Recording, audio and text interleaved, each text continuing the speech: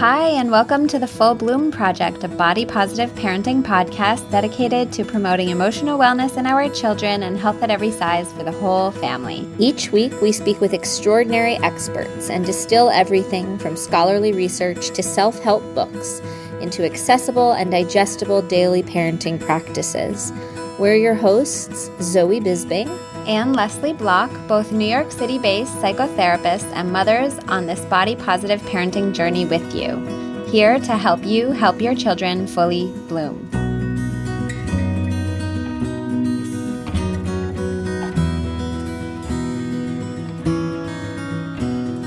A quick reminder that this podcast is for general information and educational purposes only, and is not intended for and shouldn't replace advice from a medical or mental health professional. Welcome back to the Full Bloom Podcast, episode number 62. As many of you know, this season our theme has been body-positive parenting in real life, where we've featured personalized questions from our patrons. Patron support allows us to keep this podcast going strong, and your questions have allowed us to customize this content for you. For more information on how you can become a patron and support the Full Bloom Project, please visit fullbloomproject.com/Patreon. Now, for this week's question. I'm a parent and practitioner and have done a lot of reading and training on my own about intuitive eating. I've noticed what seems to be conflicting advice when it comes to what some sources call, quote, sometimes food, and intuitive eating calls, quote, play food for kids. Say a child is at a birthday party and wants a second piece of cake. Intuitive eating would allow the child a second go if that's what they want, while others would say the parent should remind the child that we eat, quote, sometimes food in moderation or one at a time. I understand where both are coming from, and both cite Ellen Satter's work. What do you think about the difference?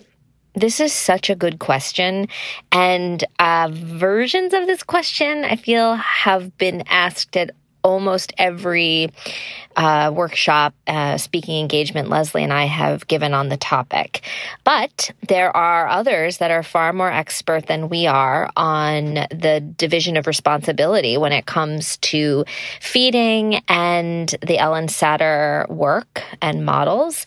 And some of you will recognize today's guest, Jennifer Harris, who is a dietitian and member of the Ellen Satter Institute, from our season 1, where we talked about what does healthy really mean. And we're thrilled to welcome her back today to help us tackle this really, really relatable question. Jen, welcome back to the Full Bloom Podcast. Thank you. I'm so happy to be here with you both today. Yeah, we're just so happy you're back. And I don't know if you were aware, but your podcast episode in season 1 was, I think, one of our most listened to episodes, right, Leslie? Yeah. What does healthy really mean? It's a big, important question that Jen helped us tackle, I guess now over a year ago. Well, that's wonderful. It's a big, big question. It's a big, big thought. It sure is. So for those who didn't listen to that, can you tell our listeners a little bit about your background and the work that you do?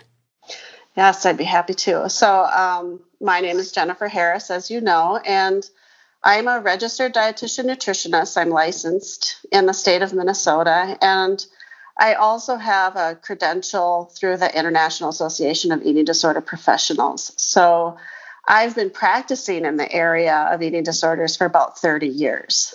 And I've done some other work as well in terms of clinical and community work, but my real love is working in the field of eating disorders. And so I focused my attention on that predominantly over that time period. And I was first exposed to the Satter models in 1996, so quite a while ago. And so they've been a large part of my care planning and my work with my patients. So I'm heavily influenced by that model.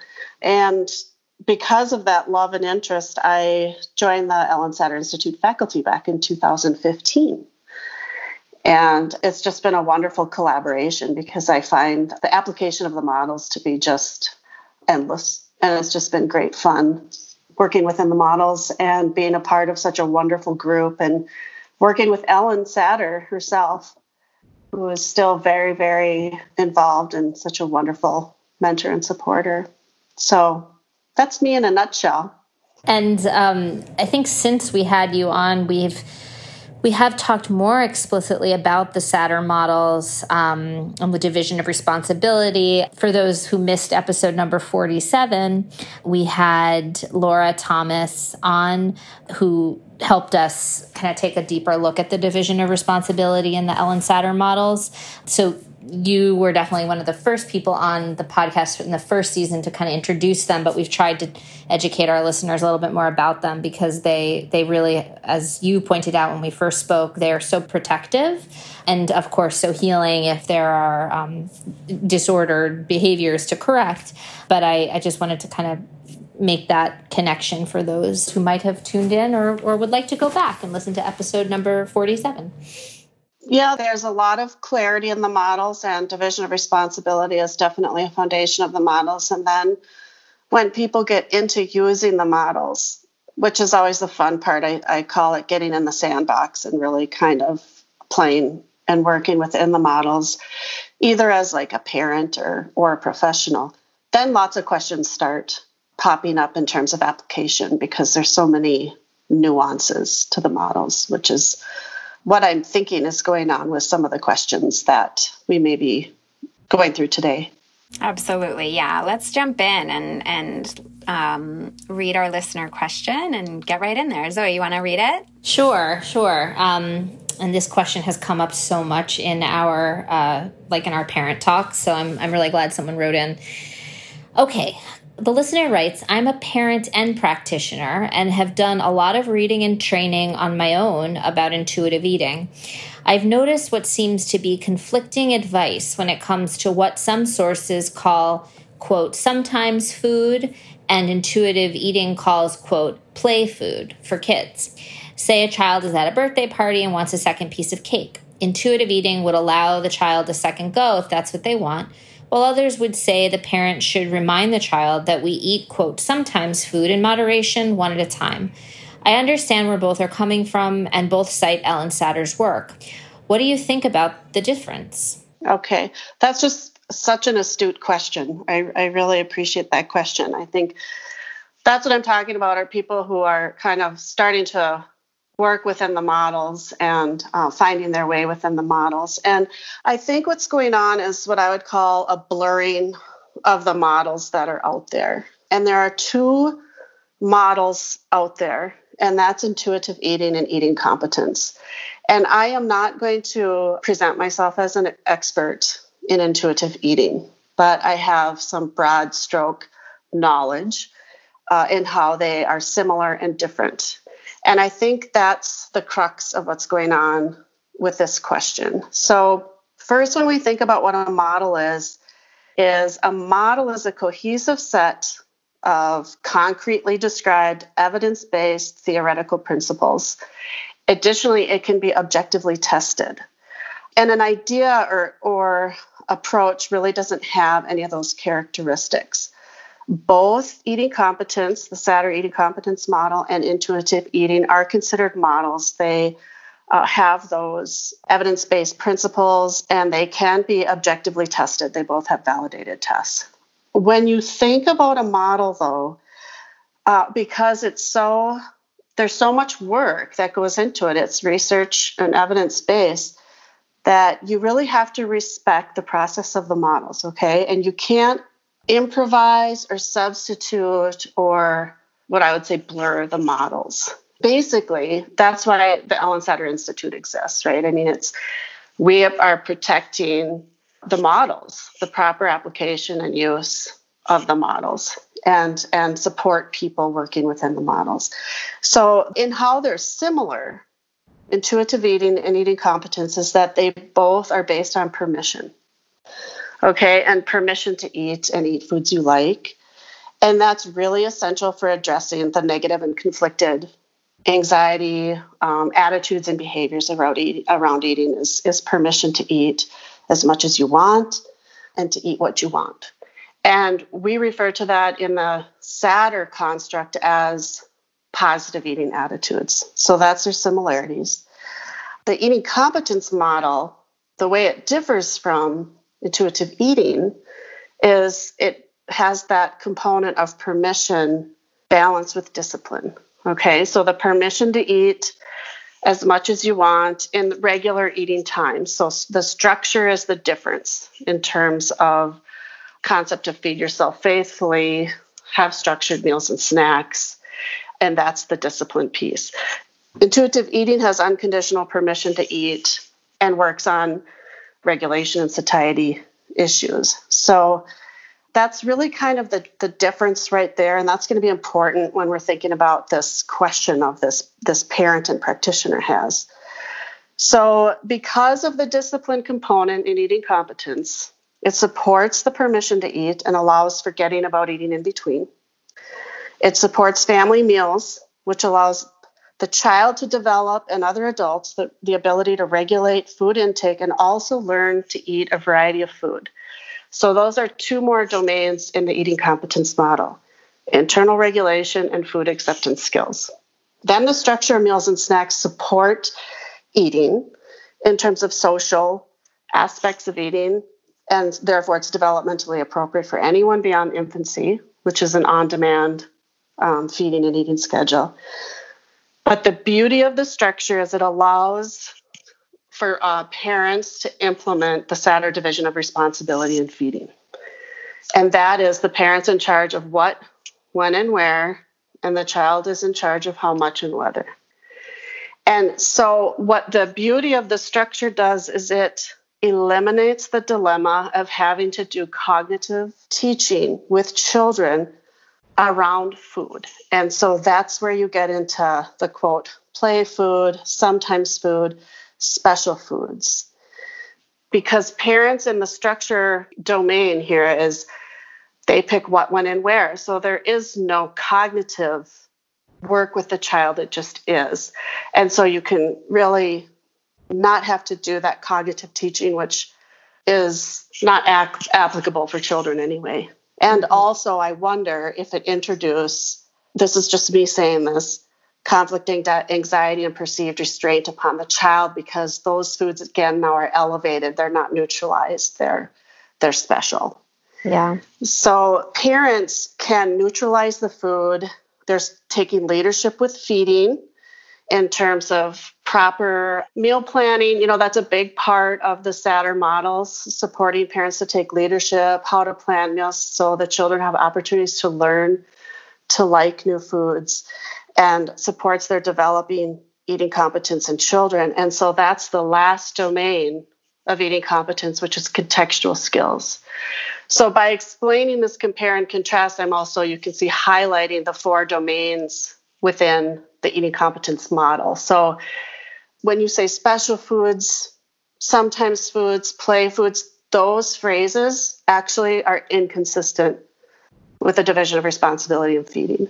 And that's what I mean by the blurred lines, right? So there's permission parents are working on, and they're trying to take leadership, but then it gets blurred because the structure isn't there. And then they are into this other arena of qualifying foods, which as a practitioner coming from disordered eating and eating and working within the eating competence model, my concerns are then, oops, we've added back in what we're trying to eliminate: conflict, anxiety, worry, too much value to the food itself. I want to maybe, because it's a load of information, I sort of want to maybe see if we could digest it a little bit together. As I hear this question, I'm also just hearing, and I'm sure Leslie is too, these questions that always come up when we get to our module in our body positive parenting presentations about food, about feeding. This is always the question. But what if my kid? What if they only eat bread and butter and that's it? Or a question like this about the second slice of cake. And I wonder is it fair to sort of distill everything you're saying to, we really can't even answer this question without talking about the importance of structure, and that a question about food, a question about servings and cake or bread and butter, in a way, we can't ask that question without having a really good understanding of structure as the framework for like the way we're thinking about feeding. Is that kind of fair to say? Absolutely. It's foundational. It's the place where I know as a clinician, I always start. And the structure is what is supportive in a parent's being able to do their job with feeding, which is, to plan and provide and offer, and then let their child do their job. Now, it also works beautifully, like, as I said, with internal regulation, because the child can step away from eating and step away from thinking about food. And they're learning how to get enough at the meal and snack so that they're comfortable to the next meal and snack. And that's why the reliability for parents and the faithfulness to offering the meals and snacks is so important. It's so tempting to not offer it because the child is playing, or maybe a parent has some concerns about their child's weight, and if they don't ask, they don't offer it. But it's part of reassuring the child that they'll be fed, they'll have opportunities to eat, and they'll be allowed to eat enough. And then they'll make mistakes. Sometimes they'll undereat, sometimes they'll refuse, sometimes they'll decline eating at all, sometimes they'll eat too much. But there's always another time, meal or snack, where they can make up for mistakes. And that's why it's so important to let the child do their job with how much and whether, right? Because if they ate too much at a snack, just let them have a smaller dinner. I mean, that is them in action. That's internal regulation and action. See, and then you don't have to do this cognitive work. It just happens. And then when children come to meals with adequate meal offerings and they come ready to eat, we're able to take advantage of them developmentally in terms of curiosity and experimenting with foods, and giving them strong permission to not like them and not eat them. So it's a very conducive environment to learning to like new foods, which really is the essence of nutritional excellence, a high variety diet. The most healthful diet is the most varied diet. So the structure is really foundational. It allows us to neutralize food. It allows the parents to work on contextual skills. It's modeling to the child what contextual skills look like. Oh, I stop. I eat, this is how I take care of myself with food. This is what a meal looks like. Food is neutral there. The environment's neutral there. So yeah, it's everything. So with this question, from your perspective, how does a child who has structure navigate a birthday party at between noon and 2 on Sunday? Before quarantine. Right. Right. And hopefully after quarantine. That's how we're going to refer to everything. Before quarantine and after quarantine. BC. Yeah, I think the parents, this is the birthday party, and it's we have lunch, and then the child gets to participate in the party, and that starts to kind of look like their snack, right? And that's what the parent decides. The snack is going to be this, it's going to be at this time, and the child is allowed to get enough to eat from what is served. And so what does that look like? It might look like 2 pieces of cake, right? Yeah. And I think, for perspective, when we think about just our own actual experiences at birthday parties, whether it's cupcakes or a cake, your child may have access to 2 slices, but they're probably not going to get access to more than that because there wouldn't be enough to go around. Like, I know that sometimes parents have these questions like, what if they never stop eating cake? And it's a genuine anxiety that a lot of people seem to have when we talk about this stuff. And I often find myself wanting to say something like, well, what's up with the access, right? Like, what's the reality of what they even have access to? So I'm hearing you say that their snack would be what they have access to in that. And I guess building on that, sometimes you go to a party and there's cake and then maybe there's candy and there's a goodie bag and it might be the kind of party where you could grab your own juice and, it's not necessarily served. Thoughts about sort of how to kind of navigate that, or how to think about that in terms of the structure that we're talking about? What the parents are really concerned about in that question, this is how I think about these questions, is they're worried about internal regulation for their child. Will they stop eating? And then I think another one that I'm deducing from that is that eating acceptance or food acceptance skills, and that will they ever eat anything else? And so really I think, okay, these are the concerns. And the structure is going to support and allow the parent to trust, right? And we call this the trust-based model. So I think the beautiful comment you made is that, like if a child brings something to celebrate their birthday, they're not bringing multiple servings of that. Everyone gets a cupcake, right? But there might be extra where it might be, there's a couple pieces left. Does anyone care for another piece? That's the adult still taking leadership that way.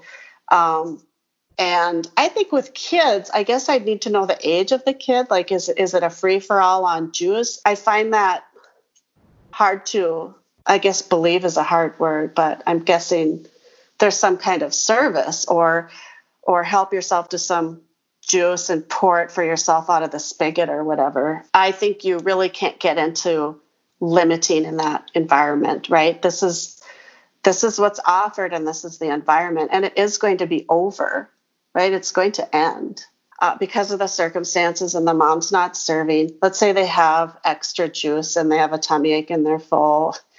Well, at dinner, the child still comes to the table, but they're allowed to eat as much or as little. I mean, that's their internal regulation working. Now, if a child goes bonkers at a birthday party, as a clinician, I think that food isn't really fully neutralized yet. Right. It's so special that the child's kind of going for it.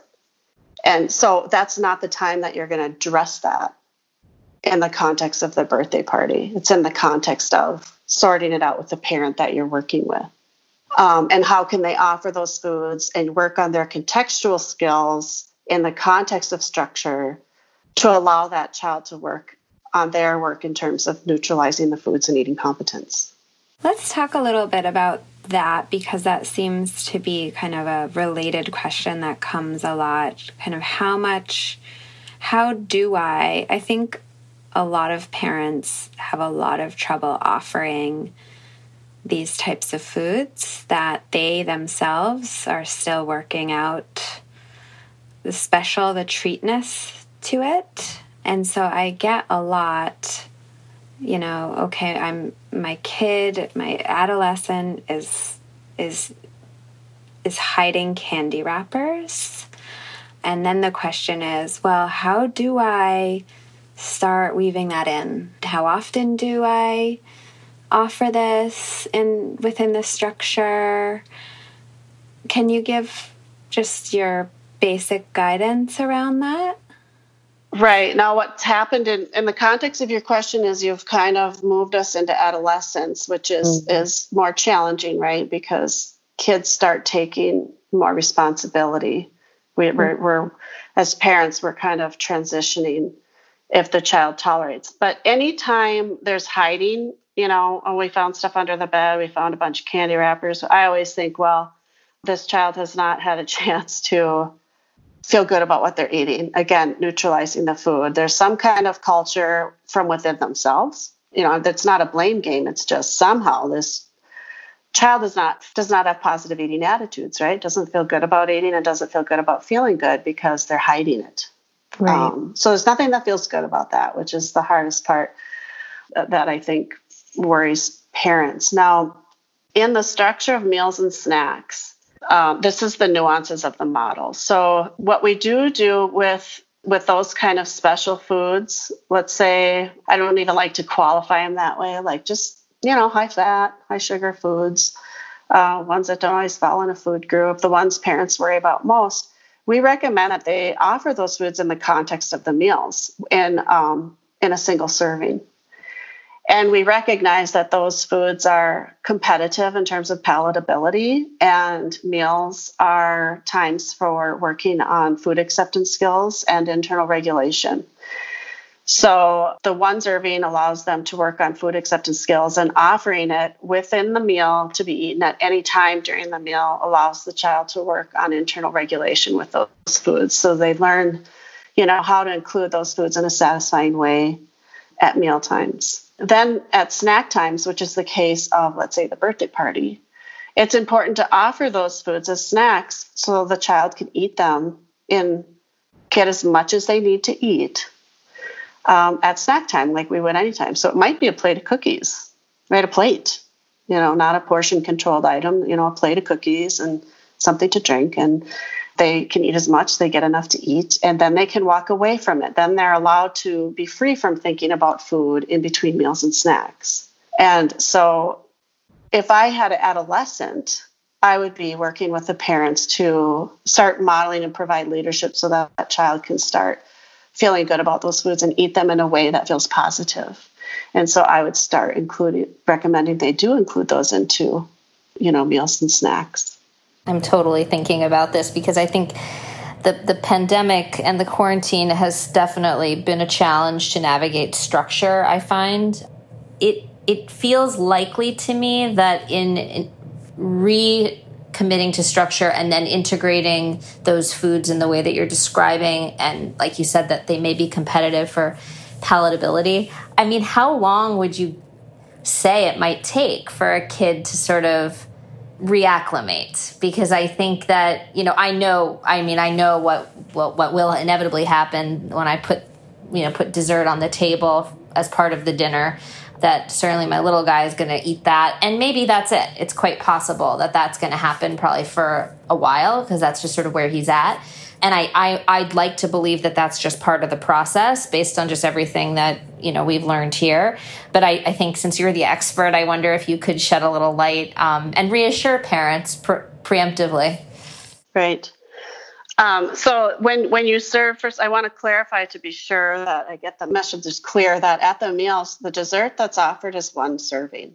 Mm-hmm. We do recommend that because it can interfere with everything else, all the learning that's going on in the mealtime besides just internal regulation. So it's one serving that's put out even by one serving per person that can be eaten at any time during the meal. So it's not likely that one serving then they'll feel like, well, that's it, I'm done, But what they can do is avoid the situation where mom and dad don't let me eat dessert until I eat all my other food, which means they're pressured to eat their other food and they're full, but they eat the dessert anyway because it's such a prize. So now we've taught the child to overeat. So, there's a lot of balls in the air but I'm always breaking it down into the domains of eating competence and, how are we addressing all of these in this instant because they really do relate to each other. And if the child does eat the dessert and say, I'm finished, then you can do what your family normally does. Well, please sit and visit with us a few minutes or have the child ask to be excused, however you kind of transition out of the meal for the child. And then they wait till snack to eat. And they're probably going to find that they're going to be a little uncomfortable. And then they might eat a larger snack. And that's how the parent attends to their child that in that way. They're kind of monitoring that. And, snack might look something like a meal then, because like cheese and crackers and grapes, or something like that. Just as the child kind of adjusts to, how this operation is handled in the home. Now, when you talk about how long does it take, that's a good question. There's no timeline. It's going to take what it takes. And parents have to be very vigilant in being neutral and allowing this to play out, meaning no looks. Are you sure you want that? Are you really hungry for another piece? Avoid the temptation because it's got to be completely neutral. Our best estimate that we provide parents is that it takes about as long as the child has been restricted or kind of it fed in an environment that felt like restraint. Because I hate making it sound like it's overt. Parents are always doing their best. But, if there's been some kind of restraint or vibes about the foods for a couple of years, it might take a while. But why not? It's time goes by anyway. Right. And the child's going to eat it anyway. Yeah, I'm wondering, just wanting to be mindful of time, and also listening to this, that it's a big commitment. It's a big responsibility to feed children. And I think when we're sitting with parents and all these questions are arising, just like they are right now, there's this element of like, oh my gosh, there's so much I need to change.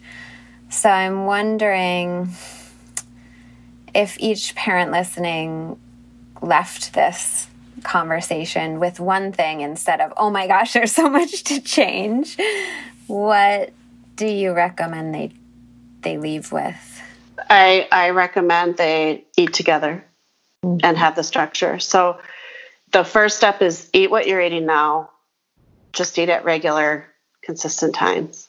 Just do what you're doing now and get that structure in place, because that's where the classroom lives for the child in terms of this work. And that is very stabilizing. Now, when I answer these questions, and I apologize for that, I'm kind of thinking it with my clinician, hat. My view is that I explain the rationale for the recommendations. Otherwise, it's not going to make sense. But if people get back to the table or the blanket or, wherever they gather to eat and eat what they're eating now at regular times, that's huge. It's a big step in terms of towards eating competence. Yeah. And it's also, it's doable. I mean, I think creating perfect structure, maybe less so, but creating some structure and like sort of that reminder that you don't have to really touch the what, right? Like what you're feeding doesn't need to change. I know we talked a lot about that the first time we spoke. You don't have to change your shopping lists or, improve anything there, but just sort of shore up the structure, or maybe even notice where there's a lack of structure, kind of take stock in that. Because I imagine a lot of people with schedules being what they are right now have been thrown off course, and like most of our routines have been uprooted, including eating and feeding. Right. And it is flexible. Like, remember the birthday party idea? Oh, today your snack is going to be at this time at the birthday party. Or tonight dinner's late. We're kind of on the run. It's takeout. It's just the leadership part. And the what isn't as important, except the only reason I kind of went there is the nature of some of these questions were some of the what in terms of the trust. Right. And positive eating attitudes. But yeah, it's always recommended to start with structure. Well, thank you so much for coming back on and clarifying and deepening everyone's learning who's listening to this right now today. Oh, I'm so happy to be here. I find it so fun to talk about. I can talk forever. You'll have to join us again next season.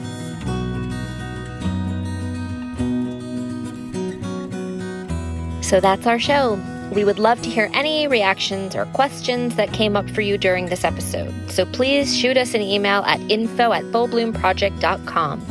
And as always, if you like what you're hearing, we would really appreciate you leaving us a rating and review on Apple Podcasts so more people can find this podcast. As we mentioned, please consider becoming a patron to keep this podcast going strong. You can check that out at fullbloomproject.com/Patreon. Thanks so much for listening, and remember to tune back in next time for more body positive parenting wisdom.